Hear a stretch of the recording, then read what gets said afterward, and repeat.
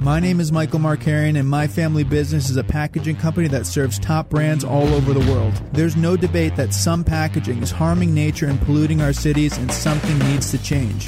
My goal is to show you that sustainable options exist and how you can implement them right now. This is the Sustainable Packaging Show. All right, welcome to the State of Sustainable Packaging for February 2022. This is Mike Markarian with Contempo Specialty Packaging, and I'm your host at the Sustainable Packaging Show. So you guys know the routine. We want to make sustainable packaging the norm. We don't believe in greenwashing. We want to move away from the days where we're tinting plastics green and misleading consumers, and lean into a world where we choose sustainable packaging that is actually good for the planet. That's been the mission for a while, and it's really materializing, and it's materializing because of all of you, because all of you guys are now serious about sustainable packaging. And I've talked about in previous episodes a point that I think is very important as you're a brand considering sustainable packaging, that it can be ROI positive in the new year for you if you do it correctly. We have a framework called The Bridge. We've talked about it, how you can choose an innovation. You then need to educate the marketplace on the environmental impact you're making so that that consumer can now appreciate what you've done, and that will grow your market share. And that applies to everyone, because some people, they care about the planet, but they're also looking at their bottom line. We need to respect that as a community. We can't look down on those people. We need to respect that, enter into their world, and show them how sustainable packaging is good for business and good for the bottom line.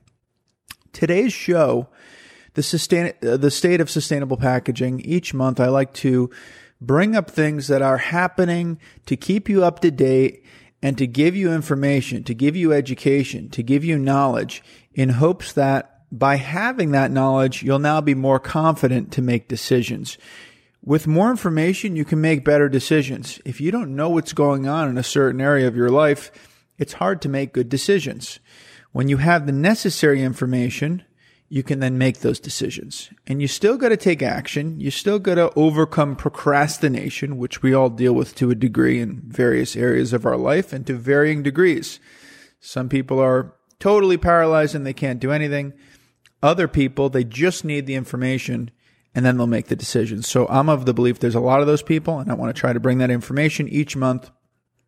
And in today's episode, I want to talk to you about government regulations entering the world of sustainable packaging.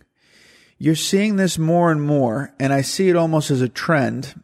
And in the cannabis industry, where Contempo Specialty Packaging is a leader, and actually all over the world, you see more and more government regulation in the area of sustainable packaging. So we're not going to debate whether that's a good thing or a bad thing, although that would be an interesting conversation. Maybe we'll do that at another time.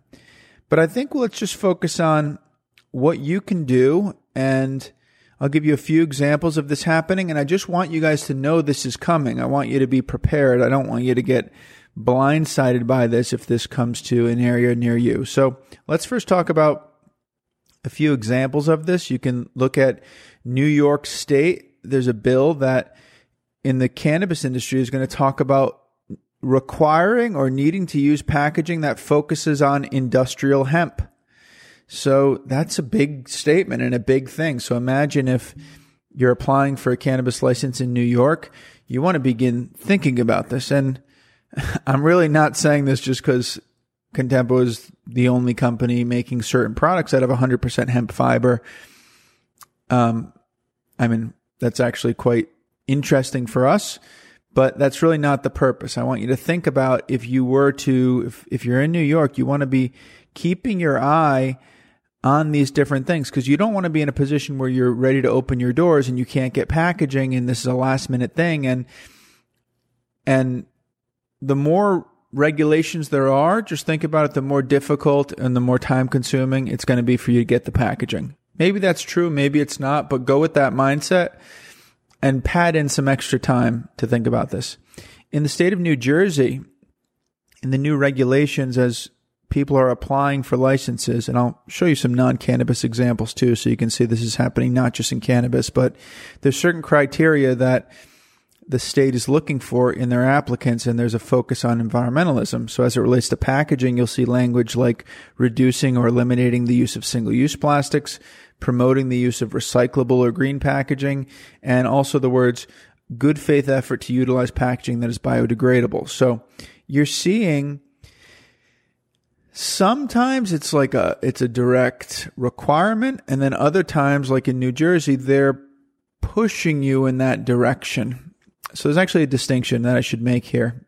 There's laws that says you must do blank, and then in the state of New Jersey, it's more guidelines. It's more, here's how we're going to be evaluating you, and that is a distinction that should be made. So an example of a guide. So the first one I just gave you, or the New Jersey one I just gave you, is a guideline, but also in New Jersey, there's a law. So a new law that bans single-use carry-out bags. So whether that's restaurants, whether that's grocery stores, you cannot use a single-use carry-out bag starting May 4th, 2022. It's just around the corner. And if you look to the EU, you go across the pond, as they say, there's a new tax, a plastic packaging tax that's going to tax packaging components where recycled content is less than 30%. So there's hopes that that's going to get brands to use more recycled content or move to other materials that are not plastic. That's the positive side of it. But you got to be thoughtful as a brand, as a business. You see this is coming. How do you make sure that you procure enough of that packaging and that you can get your hands on it, and you don't get in a position where the lead times for those materials are so far out that you're unable to get your hands on it, and you either have to pay that tax or pay extreme fees to expedite, or you'll find yourself in a tough position. So that's why I think this is very relevant right now, that you guys understand this is coming and this is happening.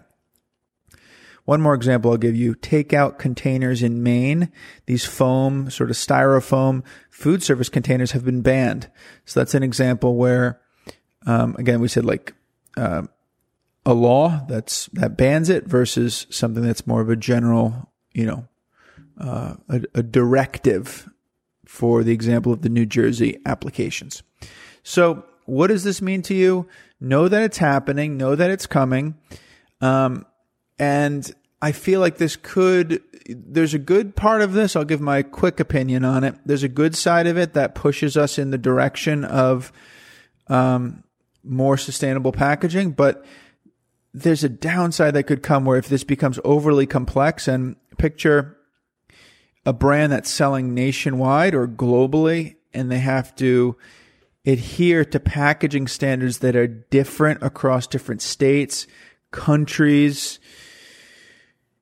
You could make an argument that complexity would actually result in a negative environmental impact if you have to run, let's say, like 100 different kinds of packaging, and rather than running just one run more efficiently. There's just things that need to be thought about. I think perhaps it'll go to a model. For example, in the cannabis industry, I'm going to give you an analogy, not that this directly talks about sustainability, but in the cannabis industry, you need child-resistant packaging, and that's really where Contempla became a leader in the cannabis industry, because we created beautiful child-resistant packaging for every cannabis product. And that was our angle. So we know child-resistant packaging very well. Each of the states have different regulations for their cannabis programs, but just about all of them, if not all of them, point to the Poison Prevention Packaging Act of 1970 as how they will determine whether or not something is child resistant. And perhaps this will be a useful model if we move to a world where governments are passing laws that require sustainable packaging. Maybe there can be a central body of work that is well thought out, that is feasible, that is actionable, that has a positive impact, and then different states point to that one law so that there's not an incredible amount of complexity for brands. Just the thought of it's kind of freaking me out. If there was 50 states with 50 different regs and you're a brand trying to sell across those 50 states, it might become very, very difficult. It's frankly what someone like ASTM, where I think they could help. So that's kind of the point. Know this stuff is coming. Don't freak out about it, but keep your eyes open on it. And maybe the lesson is we can begin looking at some common denominators that are popping up in these different standards and begin adopting those principles in our packaging anyways, so that when this stuff happens, if and when it does happen and pass, you're going to be in a position where you're ready. And that's sort of like the positive. Rather than being reactive, you could say, oh, this is too much to handle and it's not good for government to be weighing in on these things. I think the positive way to look at this is to say it's a good nudge in the right direction, and let's begin implementing. It's another reason to begin implementing on our sustainable packaging today and sort of get ahead of the curve. All right. So research this in your own states, wherever you sell, or your countries. Know this stuff might be coming, and maybe you have an opinion on it. Get vocal as these things are being passed. Okay. This is Mike Markarian. This has been the State of Sustainable Packaging, February 2022.